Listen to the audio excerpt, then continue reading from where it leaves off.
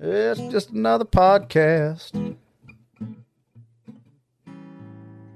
called Picking It Out.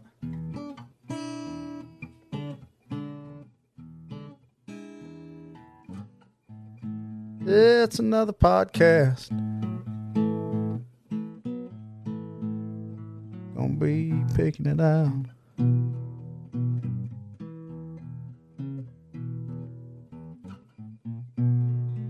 Yeah, we got Brother David Hammonds in the house. And we're gonna be picking it out.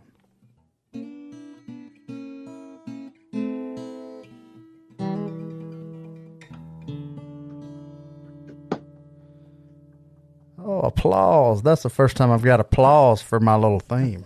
Wait. I would stand up, but wait. I'll stand up. Oh, man. Standing ovation. How about that? Well, hey, y'all. My name's Andrew Pope. Appreciate y'all watching and listening to Picking It Out once again. And got one of my good old buddies here this week. I've known this guy, man, let's see.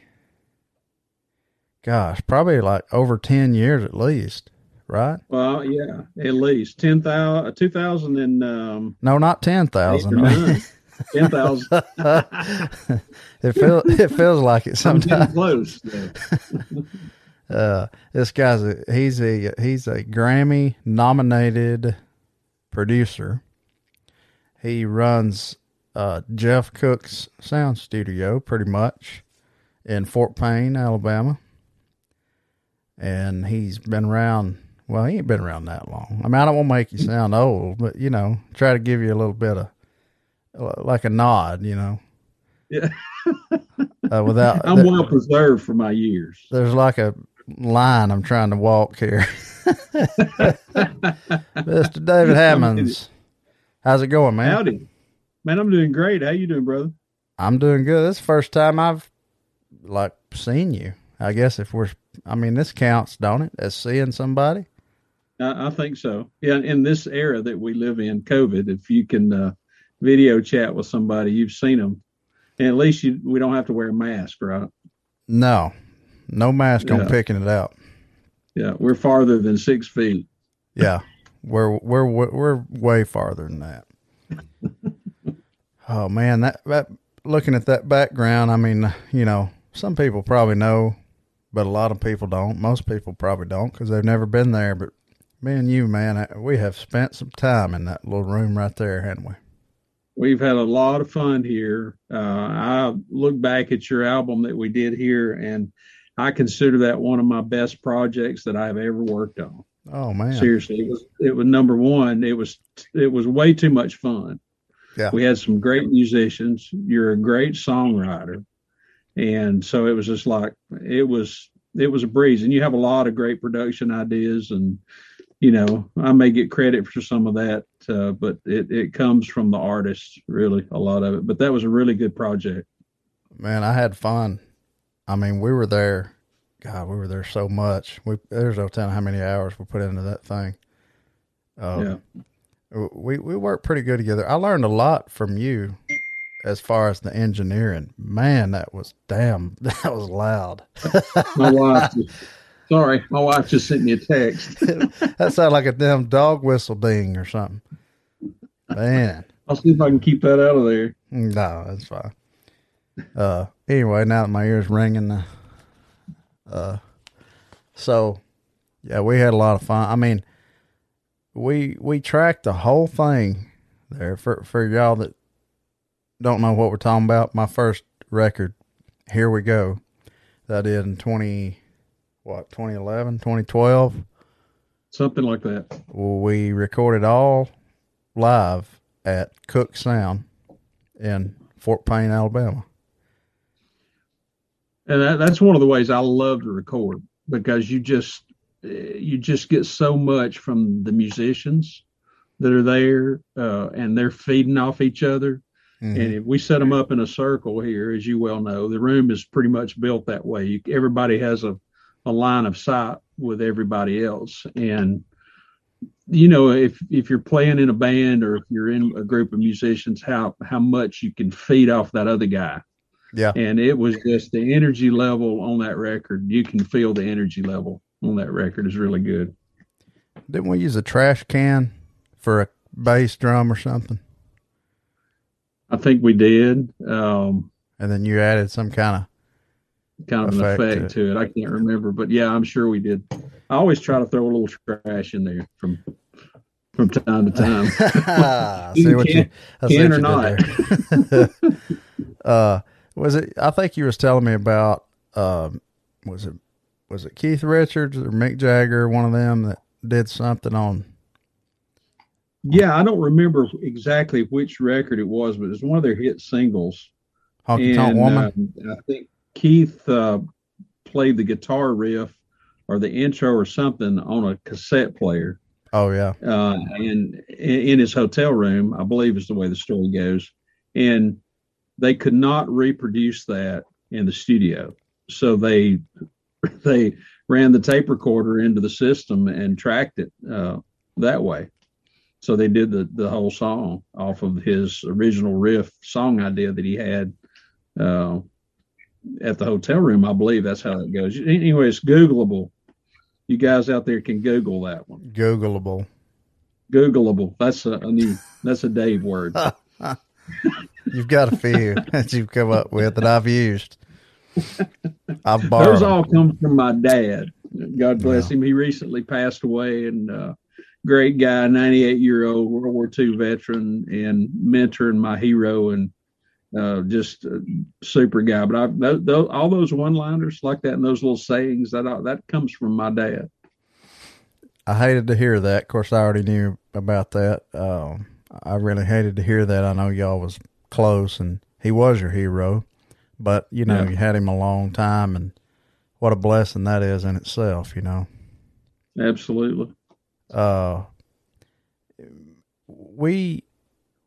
Let's see, who did I had Billy Earhart come there and play keys on Billy. That, he played keyboard on that record. Let's see, Jeff played a lead ride. Jeff Cook. Jeff who?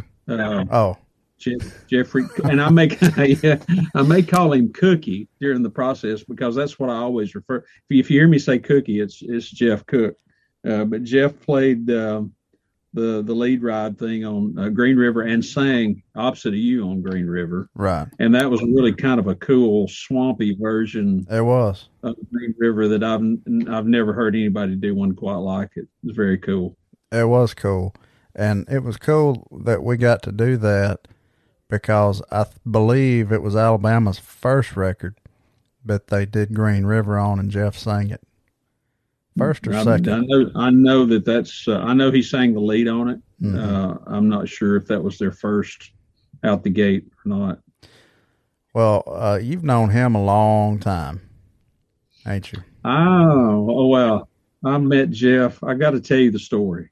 Let's hear it. And he's not going to mind me telling it, I'm sure, because it's freaking hilarious. So this was probably back in let me get the date right, 1980, and I was playing in a band called Wildwood, like Wildwood Flower, but we left the flower off the end of it. So I'm playing in this band, and my bass player is a very well-known mechanic in the area, Rick Dobbs. And he had this 1962 Chevy that would absolutely fly. He had aircraft landing lights on it when it was on bright. I mean, you could get on the interstate and just see forever. So we're out riding around one night, and we pull up to a convenience store, and there's the red light, and there's a convenience store to your left there. And we had our windows down. It's in the summer, and we hear somebody hollering. And this guy comes running across and just gets right in the window and was talking to Rick. He said, "Hey, Rick," said, "man, I need to get you to do me a favor." And Rick said, "What's that?" He said, "Do me a favor and give me about a 30-minute head start and go down to my house and put my wife's plug wires back on for her." Then he reached in the window and he said, "Hey, my name's Jeff Cook. Who are you?" So what had happened is they got into a big old fuss, and he went out there and jerked the plug wires off her car so he could get out of there without her chasing him down. So That we won't sounds call right. any names, but Jeff was definitely involved in that one. But That that's how we met, and then he would show up. We'd be playing somewhere, and he would be off, playing in front of thousands and thousands of people. And if he's on the bus and he's coming back through the town we're playing in, well, the bus just rolls up and Jeff gets his guitar and his rig out and comes in. He'll sit in and play with us for, 30 or 40 minutes. And that's just how he was and still is. He would just as soon play in a club with about 20 people in it as he had just to play as he had to play out, in front of 20 or 30,000 or more sure. people. And he's just been a great friend of me. So we met in 1980. My band fronted for those guys a number of times and others. And our band toured the U.S. and Canada. We really didn't have a record deal or anything. We got approached a couple of times, but Alabama's been a big part of our history and my history. And I've been able to work with all those guys and just a group of guys, Randy, Teddy, and Jeff, and Mark. I've enjoyed working with all of them. And just here recently, Randy and Jeff and Teddy have done some work out at Cook Sound, I heard about. Yeah, we did. That was the Christmas project single of Christmas in Dixie that a group called Home Free. They did a remake on it. And I kind of got to be a part of that. They brought their own engineer guy out here, and I guess my job was to hang out and make coffee and stuff like that. That sounds so familiar. And you do, by the way. I think they gave me a credit on the album. I'm not sure exactly what I got credited for, but I heard that I'm on there. You do make some of the best coffee, and you don't give your secret away. I've been trying to get that crap for over 10 years now. Not going to happen. You just have to come back and watch me make it. I mean, he brings it in a Ziploc bag. That's all I know. That's all I know. So, I mean. So what happens before I get here. Yeah, right. But as long as you keep making it, that's all that matters. Yeah, and it's free too. There's no charge for the coffee. That's right. Man, we've drank quite a bit of coffee up there. Yeah, I didn't make any money, but I drank a lot of coffee. Maybe you ought to package that stuff and sell it, whatever you're doing to it, man.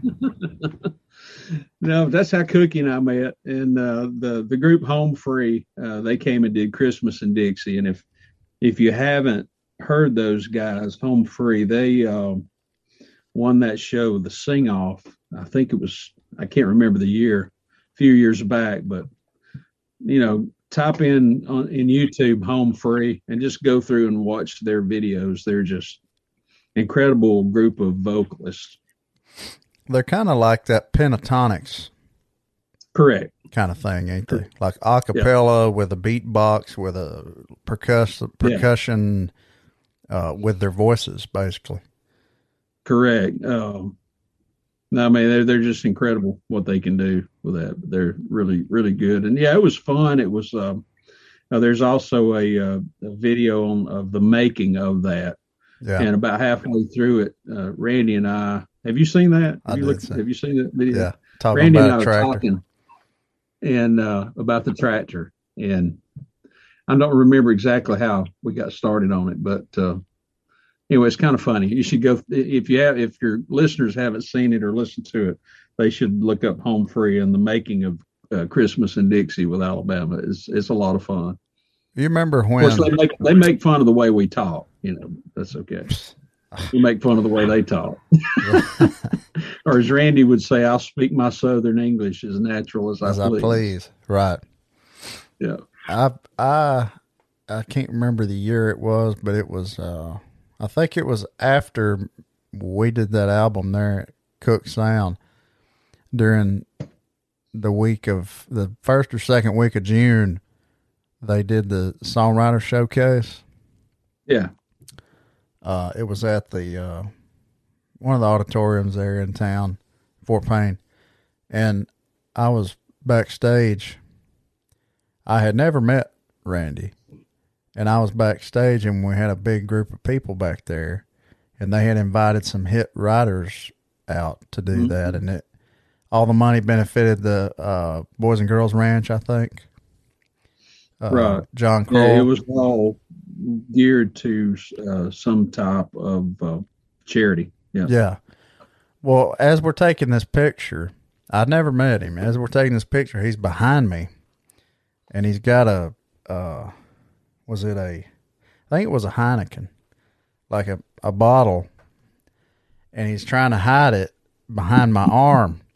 And he grabs my arm like right here in a weird spot and starts pushing on that nerve. And he's right in my ear.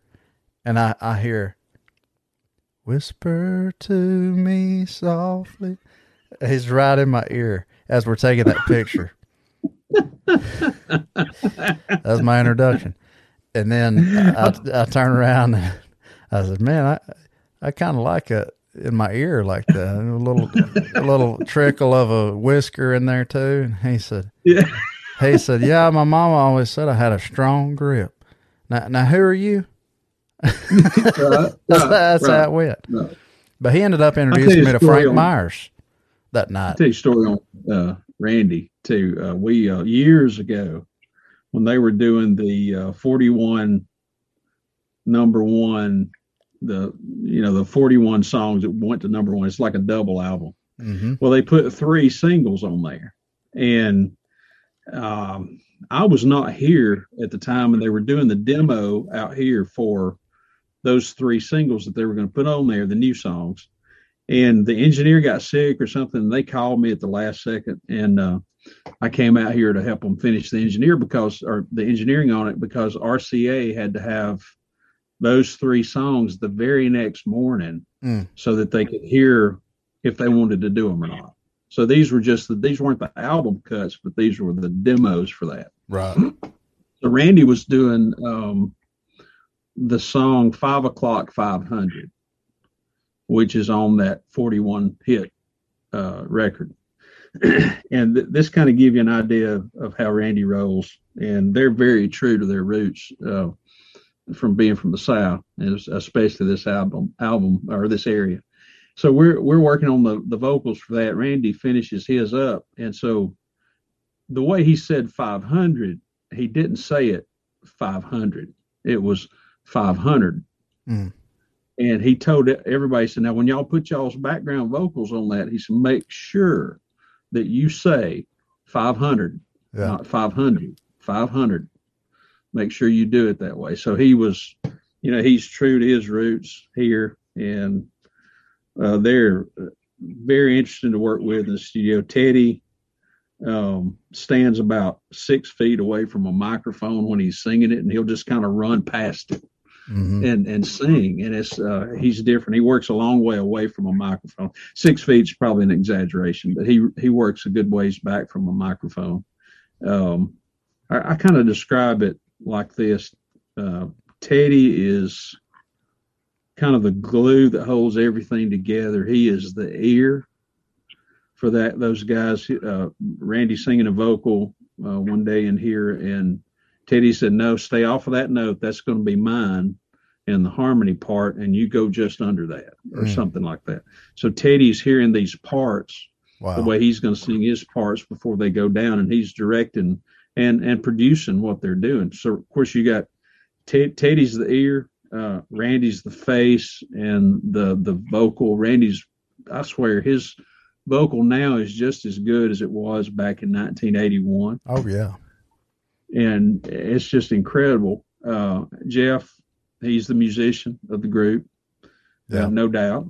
I've been working on archiving a lot of their old tapes that we have here at the studio, and I've got probably, oh my gosh, we've got probably 60 multi-track tapes here with some songs that have never been released on them. I don't know what they're planning on doing with it, but they're archived. I know I've got enough that we're working on Jeff a release, we've got enough stuff on him that's never been released for him to do an album or two. Good. Off that. Some really good stuff too. Some really good pickers on those, and a lot of them were recorded in Nashville. Some recorded here, but it's really good stuff. I found the original demo to "Feel So Right" that was done in the mid '70s, before they had a record deal. Before, and it's not completely different from the single, but the way that Harold Shedd did it when he got a hold of it, I think he was the one that was producing that album. The way that they did that was completely just having that producer guy take that song to the next level. I mean, it's a great song anyway. Yeah. But it had a steel guitar in it. Wow. And I don't know if your listeners may know this, but there's no Alabama song ever released or on a record that had a steel guitar in it. They were a country band. And there's no steel guitars in anything. Jeff has that way of bending strings that makes it sound like a steel. But to my knowledge, and I think they'll tell you that too, there's no steel guitar in anything that they've ever done. I wonder why that is. I don't know. I think Jeff has a story behind that, but I don't know that I can share that. Oh, okay. Well, we're picking it out on here. I mean, you can talk about stuff. You'll have to get with him on that. Yeah. But no, those guys are great. They've been really good to me. And I can't thank Jeff Cook enough for the freedom that he's given me to float in and out of this place and pretty much do whatever I wanted to do. And I can't thank him enough, really. And Cookie, he's the man. He is, man. And you introduced me to him years ago too, and I appreciate you for doing that, because we've got a friendship. He came out and played at your release party. He did. He did. Yeah. And I lost the damn video to that. I had it on a DVD. Well, I think I texted you one day and asked if you had a copy of it.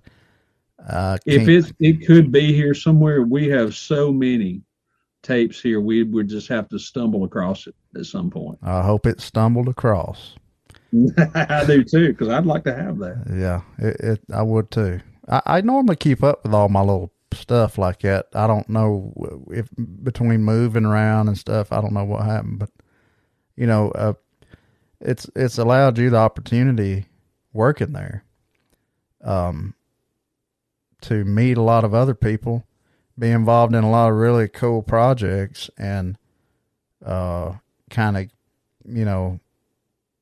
be a engineer, like a serious engineer, not just, Well, I had my first studio at home, and I got involved in music that way. I got involved in music. I'm a guitar player, but by nature of the way things go, I had to be a drummer on the road. So I've had more experience playing drums. But so I'm pretty much self-taught on the engineering side of everything. But working here has given me a lot of opportunities. I met Norman Blake here. I mean, the stories I've got on Norman are priceless. Yeah. Norman likes to keep up with it because I can't keep up with it, but he'll tell me, he said, "You know how many songs you've recorded on me, Dave?" And I said, "No, Norman, I do not." He said, it was somewhere around 150. Wow. At one time. It's more than that now, I believe. But I'll tell you a story on Norman. For those of you who do not know who Norman is in his 70s. He started out just in a little minstrel group years ago, and he lives in Rising Fawn, Georgia. And he told me, he said, when I was a kid, I used to walk out to those train tracks out there. And he said, I would look at the trains coming by, and he said, "Man, I can't wait to get on one of these trains and get out of here." And then he said, for the rest of my career, he said, I spent looking at trains going by and thinking, "Man, I can't wait to hop on one of them and get back home." So it's bittersweet, a lot of this musician stuff. But Norman started out with Johnny Cash, which is when he got his big break. and was in Cash's band for like, I think 20 years. Played on Bob Dylan's Nashville Skyline. Norman is considered one of the top 5 or so flat pickers in the world. Without a doubt. He's just incredible. So the way I met Norman, I got a call from Peter Ostrusko, and you have to look up that name. Peter is a phenomenal musician, violinist, mandolinist. He's played with Dylan also, and just Joan Baez, many different people in the folk industry. John Hartford, he's played with all those guys. So anyway, Peter called one day and left a message, and I didn't know who he was. And he said, I need to come through there and record a few songs. I'm going to bring a couple of people with me. And I called him back, and I said, well, who are you bringing? He said, Norman and Nancy Blake. Well, I knew who they were. And so I was totally excited to get to track Norman. So Norman is notoriously early to show up for a recording session. That's just the way he rolls. So Norman, I'm here it's on a Saturday. I'm here by myself. I've got the front, the door here propped open, so anybody that wants to can just walk in. You know how it is around here. It's pretty off the beaten path, and so just nobody actually knows it's here. Yeah. So I hear the door creaking open, and I hear somebody say hello, and I said, "Come on in." And I said, "Leave your gun at the door." And he walks in and he looks around and he said, how long has this place been here? And I said, well, since the early 80s. This was, I think, like 2009 or something when I first started recording Norman. And he said, well, damn. He said, I wished I'd have known it. He said, I've been coming here all this time instead of driving all the way to Nashville. And I said, damn, I wished you'd have known it. I'd have known it too. Wished you'd have known it so that you could have been here, because I'd have got, I'd have been like 400 songs by now. Yeah. But he is just, we've become friends over the years, and I'll go by his house and see him when I'm in the area. And he is just phenomenal. But his stories, we would do 2 or 3, cuts on takes on a song, and he'd get it, and he'd sit there for a minute and he'd start telling stories. So I've got a lot of these I've got recorded, not all of them. Some stories I'll never tell that he's told me, but it's his life in music is just tremendous. The people he's played with, Oh Brother, Where Art Thou soundtracks got Norman featured on the album. He got a Grammy for that.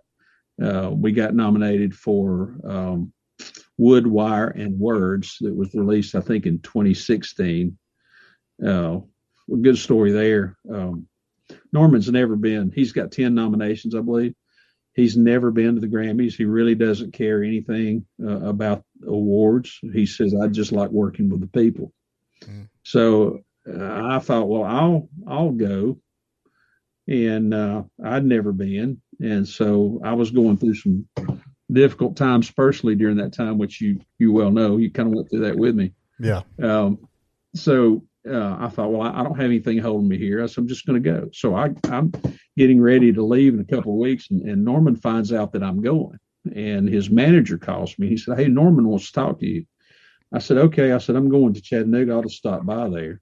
So I stopped by there, and we're sitting there talking, and Norman said, I hear you going to the Grammys. I said, yeah. He said, well, I've never been. He said, I just like working with the people. And he said, the awards, that's great. If they want to give it to you, that's fine.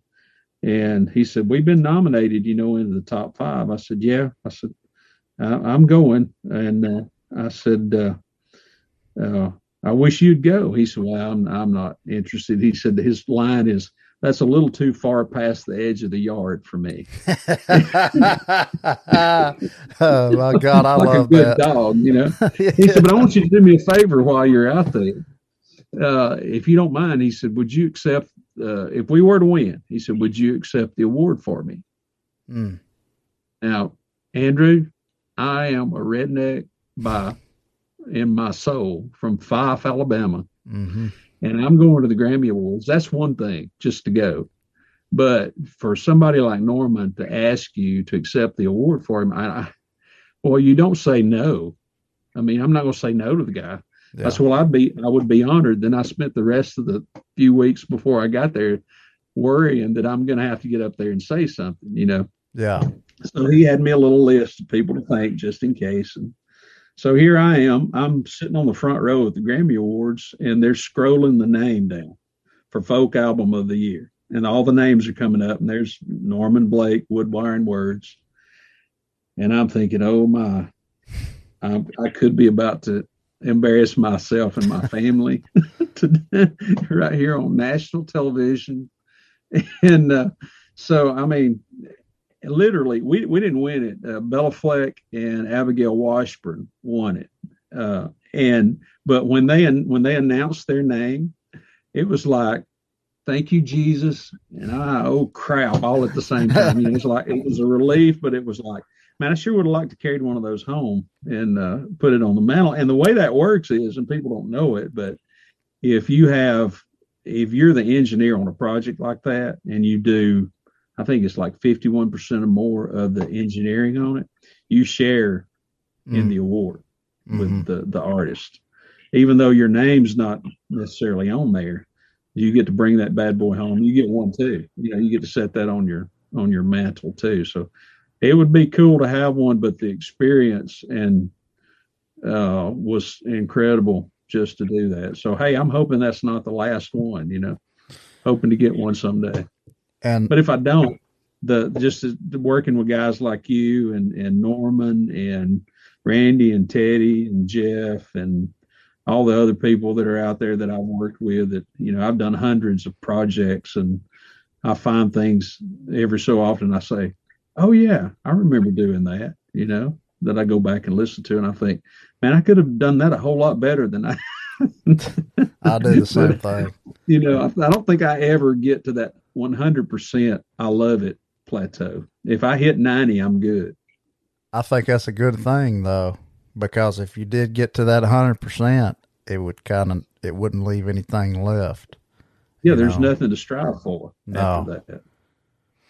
Every time I hear one of my songs, every single time I hear something, I thought, man, I should have said this, or I should have played that note like this, or I should have, you know, put this chord in there or something. Every single time. I mean, I people probably don't understand, you know, why anybody would put that much thought into just listening to a song. But I guess musicians are a different breed, you know. Oh yeah, for sure.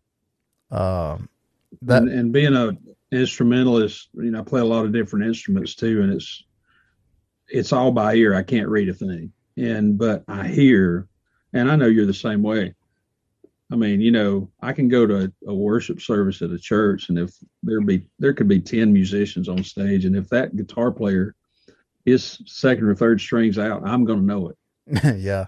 So, I mean, you know, you just hear it. It's just, and you're there to worship, so you have to kind of tune a lot of that stuff out. But it's difficult because we're always striving to get perfect on something, and I'm just, you know, I hope I never get there, I guess is a good way to put it. To your point, is if I ever get there, then, you know, everything else will be really disappointing after that. Yeah. I mean, you go back and listen to records, you know, the Beatles and the Rolling Stones, even, you know, and even when they had the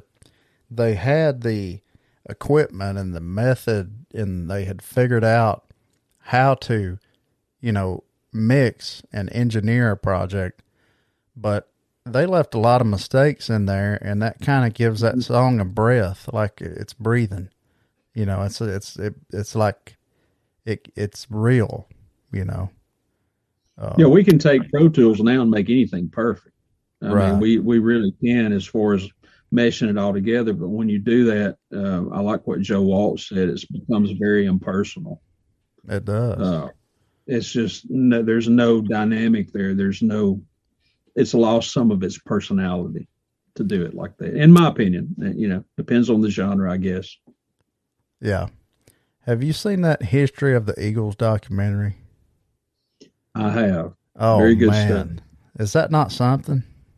Yeah, I was fortunate in the 70s to get to see the Eagles live in Tuscaloosa when it was the 5-piece group right after, I'm sorry, it was in Birmingham, Alabama, right after Timothy Smith had joined the group. Oh yeah. And so it was him and Walsh, Henley, Fry, and Felder. Mm-hmm. And man, greatest concert I ever saw. 5-piece band. I mean, and that the singing, the harmony was just incredible. And then I got to see them again a couple of years before Fry passed away in Birmingham again, when it was the History of the Eagles tour. And they were just, they're just incredible. My all-time favorite band, really. I'm sorry, Randy, Teddy, and Jeff, which I think is theirs too.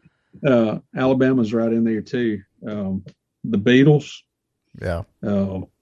And being a drummer, a lot of people look at Ringo Starr as, he's not flashy. He's not John Bonham or Neil Peart or anything like that. Mm-hmm. But I promise you could take, now I heard somebody else say this, and this is very true.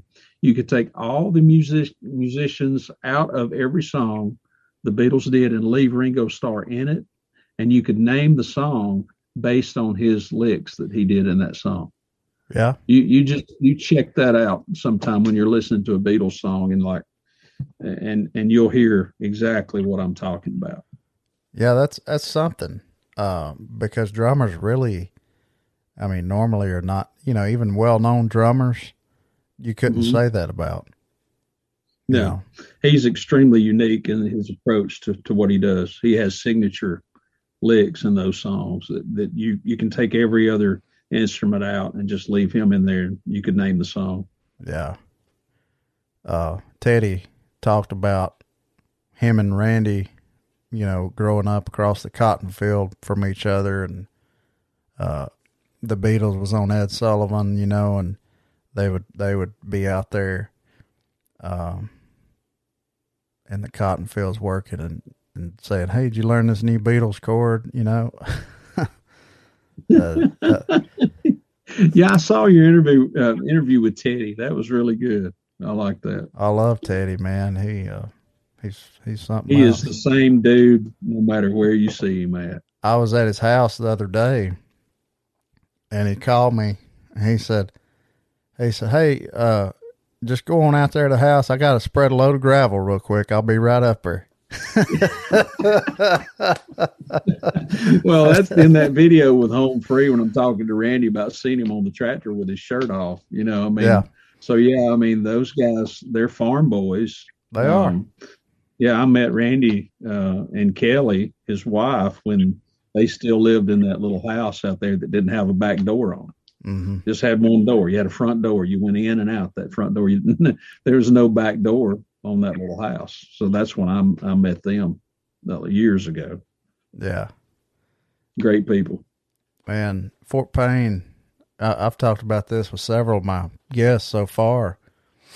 Of course, none of them except for Teddy is from here, but you are, or you're, close like I am. At Fort Payne back in the 80s, between the June Jams and the sock mills, I mean, it was rocking. Yeah, it was a happening place. Extremely. It sure was. And it's just like, now, I remember when Alabama got back together after that Brad Paisley thing, and then the Tornado concert that they did. And when was that? 2011, I think? 2011, yeah.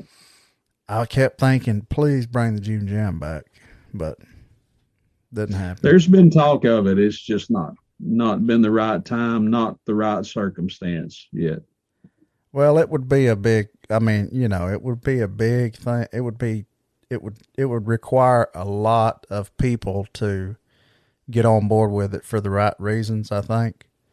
Right. And then the city too, and it's not like it was back then. It's kind of different now. And I think, when you really think about it, it's something that should just be left alone, like leave it for history.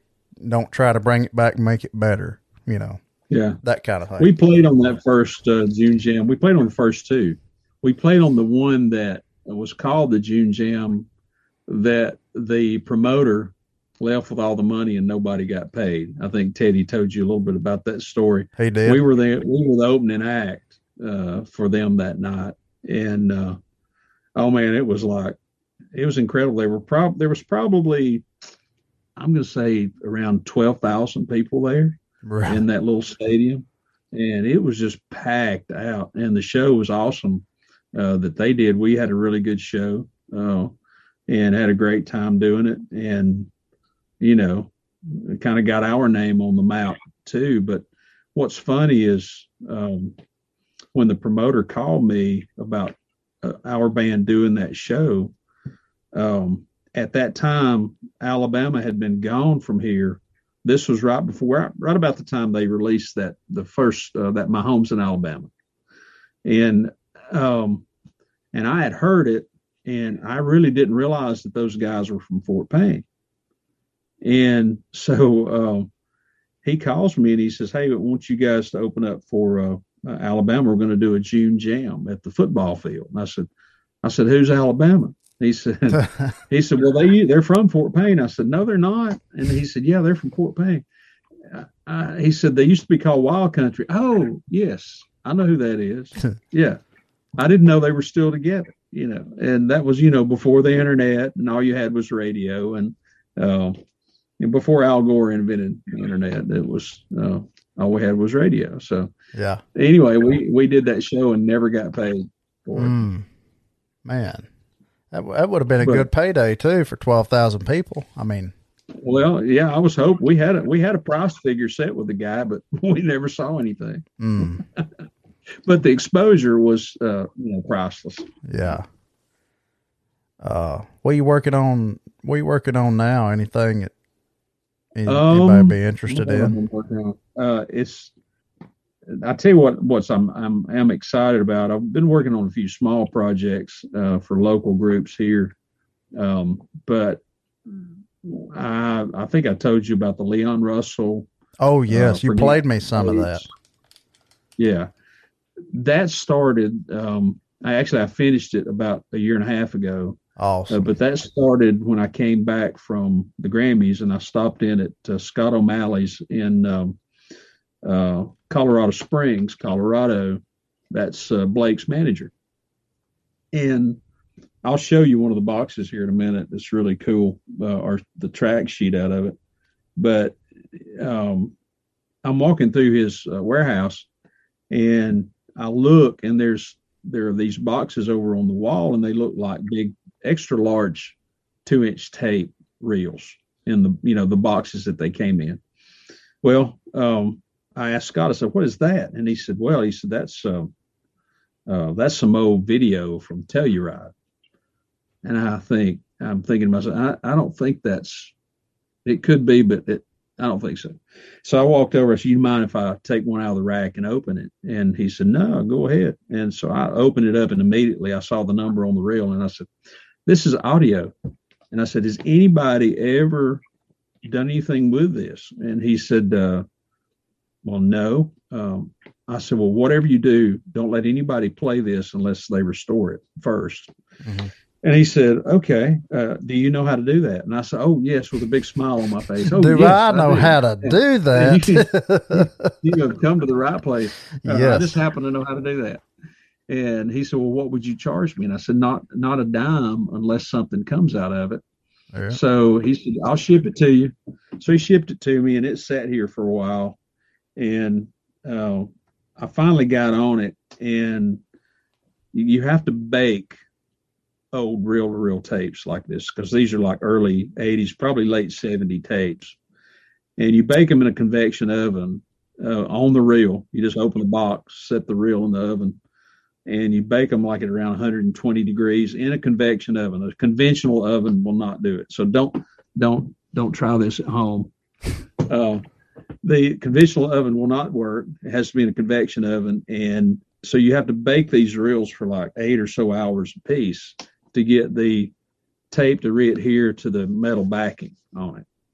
So when you do that, then you put it on the 2-inch tape machine, which we have a Studer here, and you transfer it into digital so that you can manipulate it. Well, I did that, and man, I started playing those things, and I opened the last box, and I'll see if I can find the track sheet on that thing and get it where you can see it. But I opened the last box and found the track sheet, and on track 19 was John Hartford. So you've got Leon Russell and the Newgrass Revival playing a live 2.5-hour concert at Telluride in 1981, before there was Pro Tools, when they just had to put the tape machines in a big truck and get them out there, you know? Yeah. And the only time John Hartford, to my knowledge and to Sam Bush's knowledge, ever appeared with Leon Russell is on this project. Wow. So anyway, I got it all mixed, and it's like a double album, and got in touch with Leon's people. Leon had passed away, and they are working on a documentary for that, and this is going to be the centerpiece of that. And the last word I got would be sometime late this year that they're going to release that. And so I'm right like cloud nine on this thing. So for a while, I was the only guy that had heard this since 1981. And it's just incredible because you got Sam Bush, John Cowan, Leon Russell, and John Hartford. And let me see if I can dig out the track sheet. And what's cool is it is the track sheet, the sheet that's attached to it is a hand-drawn stage plot. And it's really cool. Hang on a second. Yeah.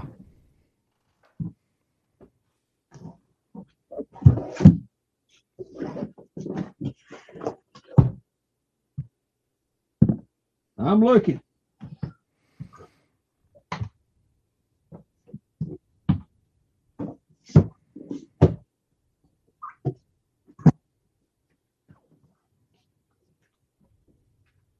It'll probably be in the last one. Yep. Probably so. And we got the good look at the little California raisins up there. Yeah. So here's the track sheet. Let me get that where you can see it. Man. You see John Hartford down there on track 19. So then there's a hand-drawn stage plot, which is, now we do everything by computer. Oh, yeah. So there's a hand-drawn stage plot for the project, but these were incredible. So you got, so I went to meet with Sam Bush when he came to Chattanooga to tell him about it and to get him to fill in a few of the blanks for me because, and somewhere there's a video for this because on track 1 there's a video sync on it. But you got somebody by the name playing harp nicknamed Juke, Juke. So I found out what that guy's name was, and I've got these in my notes somewhere. Sam Bush, vocals and mandolin and guitar, and Leon on vocal and piano, John Cowan, bass guitar, and then down there is Hartford on track 19. So it was like just an incredible find. Yeah. And I know why they didn't do anything with it because the first 3 or 4 songs on it, just a train wreck. They had mic problems. They had a bad cord on the bass, and they plugged it in and unplugged it, and it just exploded, And before automation, there's just nothing that you can do with some of this stuff. So anyway, it was a love and a blessing, and I hated it all at the same time. At some points, it just became such a part of what I was doing that I had to walk away from it for a while because you've got all that audio and you've got 2 or 3 engineers messing with it besides what I'm trying to do with it. And it was a push pull for a while, and I had to walk away from it a few times and then come back to it. But it turned out awesome. And Bill Siddons, who was the manager for Jim Morrison and the Doors, he is over that estate, and he has that now. And he's giddy about it. So We'll see what happens. Stay tuned. Yeah, that's something to look forward to right there. I mean, it's kind of rare to come up on something like that, especially. Yeah, I mean, just it's kind of like a part of you knew you were so curious when you saw that at his yeah. house. Part of you knew, like, you care if I mean, who says that? You care if I go over there and open Right. Well, it was in the warehouse, and it was like I was 30 feet away from it, Yeah. and I just happened to notice that it was a box of tapes, a group of tapes there, and but the other thing I'm really excited about is this Alabama archive Oh, yeah. that I've been working on, and then I'm now mixing and finishing up some background vocals on Jeff's project for his release for his stuff that's never been released before, that he's planning on re-releasing at some point. I can't say re-releasing, just releasing. They've never been released. Right. But it's AGB stuff? Or just, is it Jeff Cook and the AGB? All Star Good Time? No, this is Alabama. Oh, okay. This, you go in the studio and do a project, and you do 18 songs and overcut, throw out 5. Yeah. So these were the ones that they just didn't release that Jeff did, but they're still high quality recordings, and picking and just incredible music on here. Wow. Good singing, a lot of good stuff on there. So they're like RCA masters. Yes, that's correct. How about that? I've got the 2-inch reels, the master copies here. So I did the same thing with them. I baked them, then transferred them over into digital so that you can manipulate them. Technology saved my butt a few times. Yeah, as long as you hit the save button. Well, right. And then, but used to, when we had the old Neve console, if you're doing a mix down here, there was no automation. So if you needed to mute a bunch of parts, you had to go upstairs and get the secretary to come down and, get the UPS guy to come in and help you. Hey, you got just a minute. And, when we say let go, let go. So that in the good old days, no automation, and of course, it separates the men from the boys when you're tracking, and you have to get your part right. Oh yeah. There's no just, hey, let's just copy and paste that. You just don't. You can do that now, but then you didn't do that. Right. And there at that studio, there's so much cool stuff, on the walls and just sitting around, but there's a room in there that Jeff has a ton of guitars. Think about like a library. With books, but it's guitars. Yeah. It's amazing. Very cool. Amazing. Yeah. And we can just walk up there and get any one of them we want to at any time. And I think we did that on your project too. Yeah.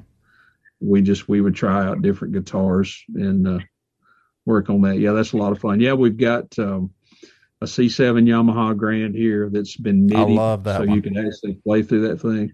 And it's kind of the C7s are notoriously bright sounding, and Steinways are real dark sounding. And where we've got this positioned in the room, it's like right in the middle of those two. And that thing sounds so sweet. We've got a old Hammond B3 organ in here. We've got an old set of Gretsch drums with a Black Beauty snare sitting on it, and it's really cool. We've got a lot of Jeff's amps are in here. Great microphones. We've got series 3 of the series back in the 70s of the U87 Neumann mic, or Neumann, as people call it, German microphone. That's just, I think I believe that microphone and the 67 before it is responsible for somewhere around 80% of all the hit songs that's ever been recorded vocally. They're responsible for the vocal on those songs. So we've got those. We've got some kind of really different kind of microphones here too. That's got a Studer microphone on a hi-hat that I didn't know Studer ever made in a microphone. Me either. But I've never heard anything that sounded better on a hi-hat than that microphone. So we got a lot of cool things here, and I need to clean the place up. I'm getting kind of COVID junky. Yeah, it happens fast. I mean, you Yeah, got it that much does. stuff in there. I mean, it happens fast. Can you tell that story about when he got was it the Leslie for the B3 or was it the B3? Oh no, it's the B3 altogether. So Okay. That's I had a funny. session scheduled, and we did not have a B3 here. Well, the artist definitely had to have a B3, so I called one of the local rental places in Gadsden, Alabama, and said, "Hey, you got a B3?" Yeah, yeah, we got one for rent. And I said, "Well, I need that thing, and I need it here at this time." And so they show up and they pack that thing out, unpack it, and load it in the back here and get it all set up. And it's beat all to smithereens. I mean, I don't care as long as it works. You know, you're not going to see it on the record. You're just going to hear it. So they're unpacking that thing. They get it all hooked up and they go to start the thing up. Doesn't work. He works on it for a minute. Doesn't work. Can't get it going. I promised the artist that we would have this. So the guy picks up the phone. He said, "Hey," he said, "is that other B3 down there? Is it back from the church down the road down there?" And he said, "No." He said, "But they told us to come get it. They were not going to buy it." He said, "Well, go pick it up and get it up here as soon as you can. So we got to have it within the next hour and a half." So in about an hour and 20 minutes, this other B3 shows up, and they unload this thing off the truck, and it's like pristine. It's like it's been sitting in somebody's living room its entire life, and may have been, and had never been out of. I mean, it's just like gold. I mean, it's even got Hammond on the side of it, and everything. I mean, it's beautiful. He gets it in here and he plugs that thing up, and man, it just sounded like $1,000,000. It's on your record. Billy E played it on your record. Yep. And I thought, oh boy, this is great. So we finished the session, and I called the guy, and he said, I need to probably pick that up sometime next week. I said, well, have you got a buyer for it? And he said, no. I said, well, Jeff's on tour right now. I said, but if you'll let that thing hang here for a little bit, I'll get him to play it and see if he's interested. Jeff comes in off the road. He comes in, he plays it, he loves it. And he said, how much are they wanting for it? I tell him, he said, that's a little high, don't you think? I said, yeah, but there's probably some room there. So he said, well, see what you can get them down to. So I call the guy, and he said, well, here's what I'll do. I call Jeff, just, I don't know. And it's back and forth and back and forth. And I'm thinking, I'm fixing to lose this thing. So we get down to within $1,000 of each other. And I'm thinking Jeff's not going to go there. And I called Jeff. He said, no, I don't. He said, if they'll just come on down it. And I call that guy back, and no, I can't do that. And I called Jeff back, and I said, Jeff, I said, tell you what, I'm thinking that we're not going to be able to get these guys down there. I said, but if you won't budge that other $1,000, I said, I'll pay the $1,000. I just don't want to lose it. And he just busted out laughing. He said, you'd do that, wouldn't you? And I said, oh yeah. He said, we need it that bad. I said, well, it's not that we need it. It's just, you may never find another one this good. I mean, it even had the on the assignment bars on the left side, it even had the original lettering and everything. Wow. You just don't see that. No. He laughed and he said, you would pay that. And I said, I sure would. He said, well, I'll tell you what. He said, can we make money on it if we sold it tomorrow? I said, I think so. Pretty sure we could. He said, well, I'll just buy it then. And I said, thank God. I thought we were fixing to lose that thing. And so we got it, and we've had it ever since. I think that was probably in the 90s sometime back in there. But the other story with Cookie. I think I've told you this one about the drums. Have I ever told you the one about the drums? Yeah. Yeah. Okay. So I am not here, and Jeff knows nothing about drums. He is a guitar player. He knows nothing about drums. So I am not here, and I get a phone call, and it's Jeff, and he says, hey, I got this guy that wants to trade us 2 sets of drums for that old junky set we got down there in the studio. And I said, what's he got? And he said, oh, and he told me, and I said, oh, you got to be kidding. I said, Jeff, I said, your snare drum, just the snare drum, is worth more than that entire set of junk that he's got. Just the snare drum. And there was a long pause, and he said, oh, I'm glad I called you. And I said, not half as glad as I am. And I'd have come in there Monday and those drums had not been there. And that piece of junk that he's trying to say you had been there, I would have had to have years of counseling to get over it. So never again did he worry about drums. If there was ever a question, I got a phone call about drums. So that's that story.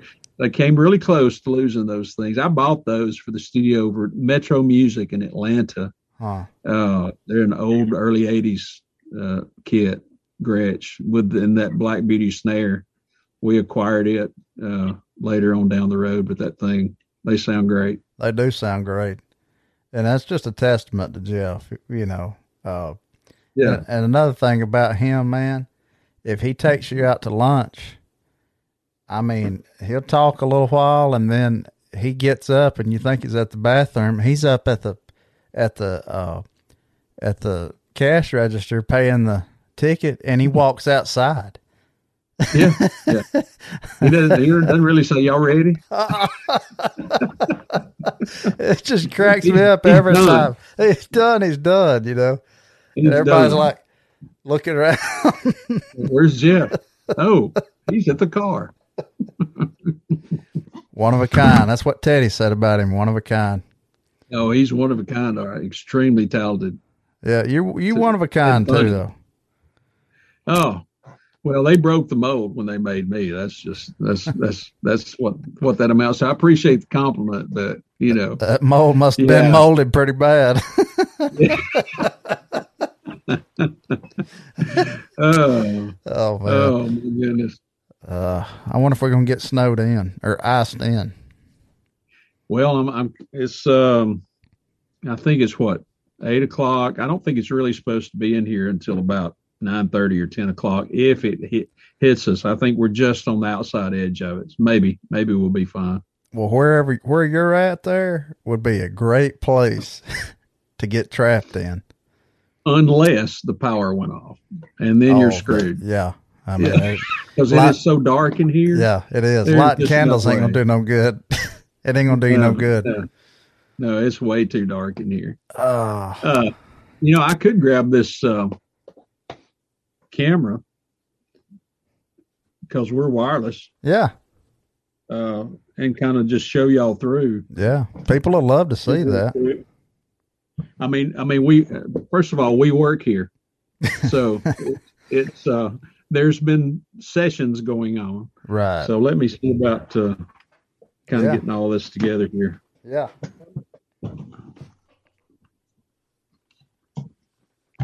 This studio is a piece of history. It is. I'm not messing you up too much, Emma. No. We stay messed up on picking it out. Yeah, there's a music stand. We've got the little controller there, and I like to show this. This is one of them's laying down. What happened? Yeah, and that's what happens when you play rock, music. That's when you rock too hard. Yeah. Got some old tape machines. Got a PR99 right there. That's nice. Yeah, let's scroll back over here.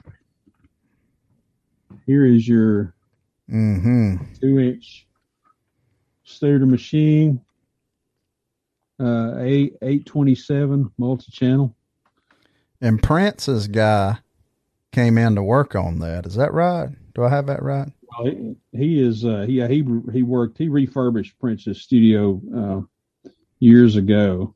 A lot of great stories right there. His name is Kevin Nemo. He's in Nashville.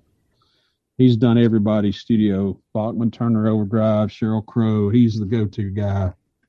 So we walk through the hallway here, and you come up to the drums in the open room here.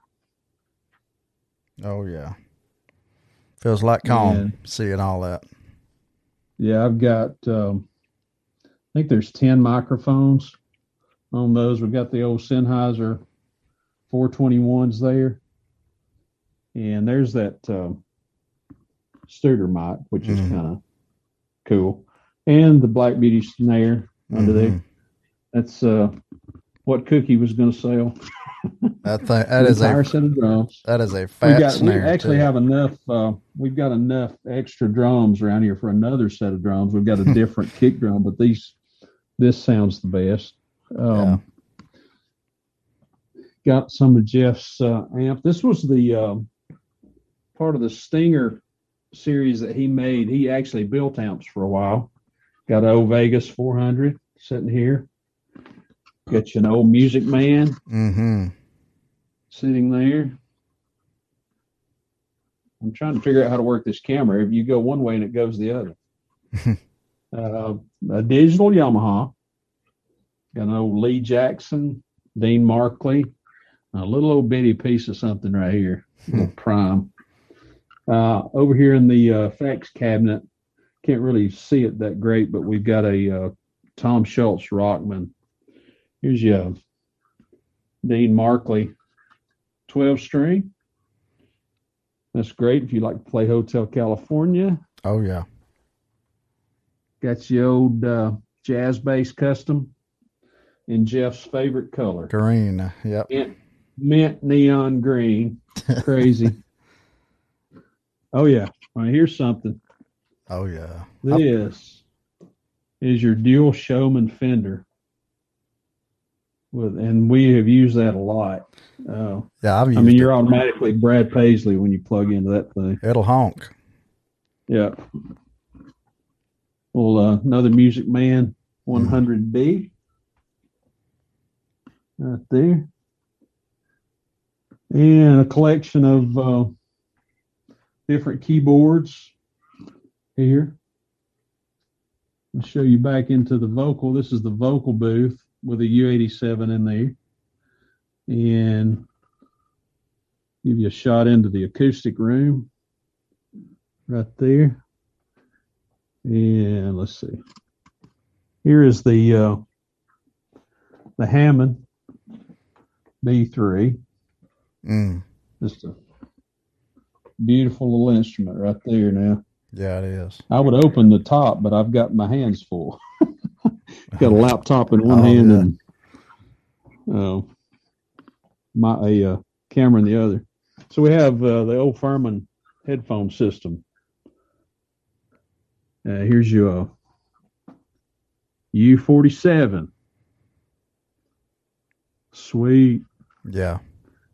And a bed. Oh, no, a piano. Yeah, the C7 Grand. That thing sounds gorgeous. I've played that a bunch of times. Yeah, that's a sweet little instrument right there. But man, I got to get you back out here, brother. And that blanket. Matter of fact, I got a song I need you to demo. And that blanket right there. Tell them why you put that blanket on top of that piano. Keep it warm. It's cold outside. Now that keeps a little bit of the ambient noise from jumping in there. I got that at Walmart, just in case y'all want to know. It's an ad for Walmart right there. I'm so glad you said that. Back into to the control room there. Yeah, I'm sorry, Andrew. That was just there. I had to use it. I'm so glad that you did. Really, you took that. I mean, that's what we do here. I ran with it. Yeah, I ran with it. But that's the room, y'all. You got your vocal booth back over there in the back, and got your drum room. Vocal booth and drum, or not drum room, but it used to be the drum room. We moved the drums out of there and use it for an acoustic guitar room. Really? Now, so, yeah, we used to have them in there, and they did not get enough breath. Yeah. That way. And if y'all want to do any demo work or cut a record or whatever, call up Cook Sound Studios, talk to David, and come up there and you won't be sorry. The whole experience of being there, especially if you've never been and you ain't from Alabama or anything like that, you just want to come and do it. the whole experience, you'll fall in love with the whole experience of that place. And, you know, in them walls, I mean, you can really feel the energy in that studio. I always have. Yeah, it's very cool. Very cool room. Well, brother, it's good to see you I've got all again. kinds of stories. We could stay here all night. Well, tell some. Well, let's see. Let me see if I can part you out here with one last story. Well, give us a little parting story. A parting story. What's a good parting story? Oh my gosh, I'm gonna draw a blank. Okay, I'll tell you about the first time Norman ever heard Elvis Presley. Oh, okay. And they did not even, and I've got this one recorded. Mm. So Blake is coming in off the road with Cash, and let's say, let me back that up. They're on the road, and they're coming into a studio somewhere. Either they're going to record or they're doing an interview, and I can't remember exactly which. But either way, so this young engineer runs in while they're on break with this reel of tape. And he says, "Man, said you guys have got to hear this." So this guy, this is his first single. His name's Elvis Presley. They're just about to release it. Said it's incredible. Norman would tell you, he said, I was always hot-tempered and quick to have an opinion, and it was usually wrong. He said, so they put this thing on here and they start playing it. And he said, I'm just shaking my head. He said, and it gets to the end of it and they turn it off. And Norman says, and I quote, Norman says, "That's the sorriest shit I have ever heard. This kid will not sell a record." And then he laughed and he said, of course, I've gone on to sell my hundreds of records, and he's gone on to sell his millions of records. But he went on to elaborate about that. He said what it was, he said everybody in the room thought it was bad. But what it was so different that we thought it was bad. He said, but obviously the American public and the world public wanted to hear this guy because he just went crazy after that. I mean, he was just wide open selling records. He said he was so unique that we thought he was bad. Everybody in the room thought he was bad, but he said, obviously he was not. He said, obviously I was wrong. So that's Blake's story, which I have recorded in the archives here. That he told right after he finished playing the song. He was still out there, and he said, would you like to hear my story about the first time I ever heard Elvis Presley? And I said, sure. So I just hit record real quick and just let it go. Yeah. Norman's a great guy. I've been able to work with William Shatner. I opened up for Bob Hope when I was 19 years old in the Phoenix Symphony out in Phoenix, Arizona. And everybody that you can think of in country music back in the 80s, from Loretta Lynn to Tom T. Hall to great people. I mean, Loretta Lynn was just like your best aunt, you know. Yeah. Sweetest lady ever. Oak Ridge Boys. Love those guys. Goodness, I can just go on. I've been fortunate to be able to do what I do, and very thankful and blessed. And as my dad would say, God looks after drunks and fools, and since I don't drink, that only leaves me one category. Did you get to meet Bob Hope? I did. Yeah, very nice guy, very short. Really? Yeah, I talked to him backstage and got his autograph. Oh, cool. I was like a fan. Yeah. And very, very cool dude. The symphony was great. I had my drums out there, and the drummer for the symphony, he was a little bit lazy. He didn't want to set his drums up. He said, do you mind if I just borrow yours? I said, I don't care. And so they used my drums. He did for what they did with Bob Hope. But I used to always think that Hope, when he would give a monologue, his mechanism was he would tell the joke, and then he would look at the camera, tell the joke, and then he would look off to the side. Yeah. I thought he was reading cue cards, but he was allowing a response from the audience. Yeah.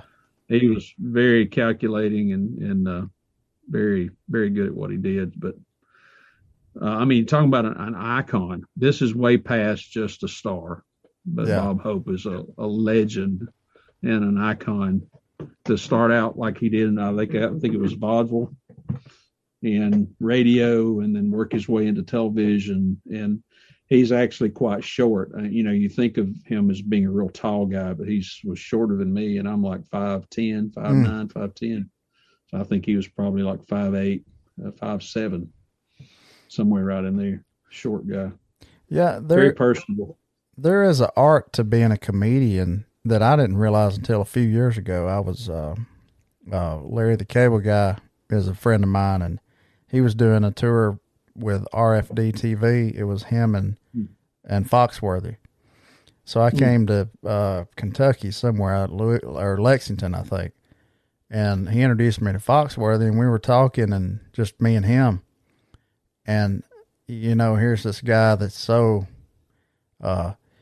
he's real, but he's real deep. Like, he's a deep thinker. He's not really cracking jokes or anything. And then he goes out on stage, and there's probably 30,000 people out there, because it was in the basketball arena.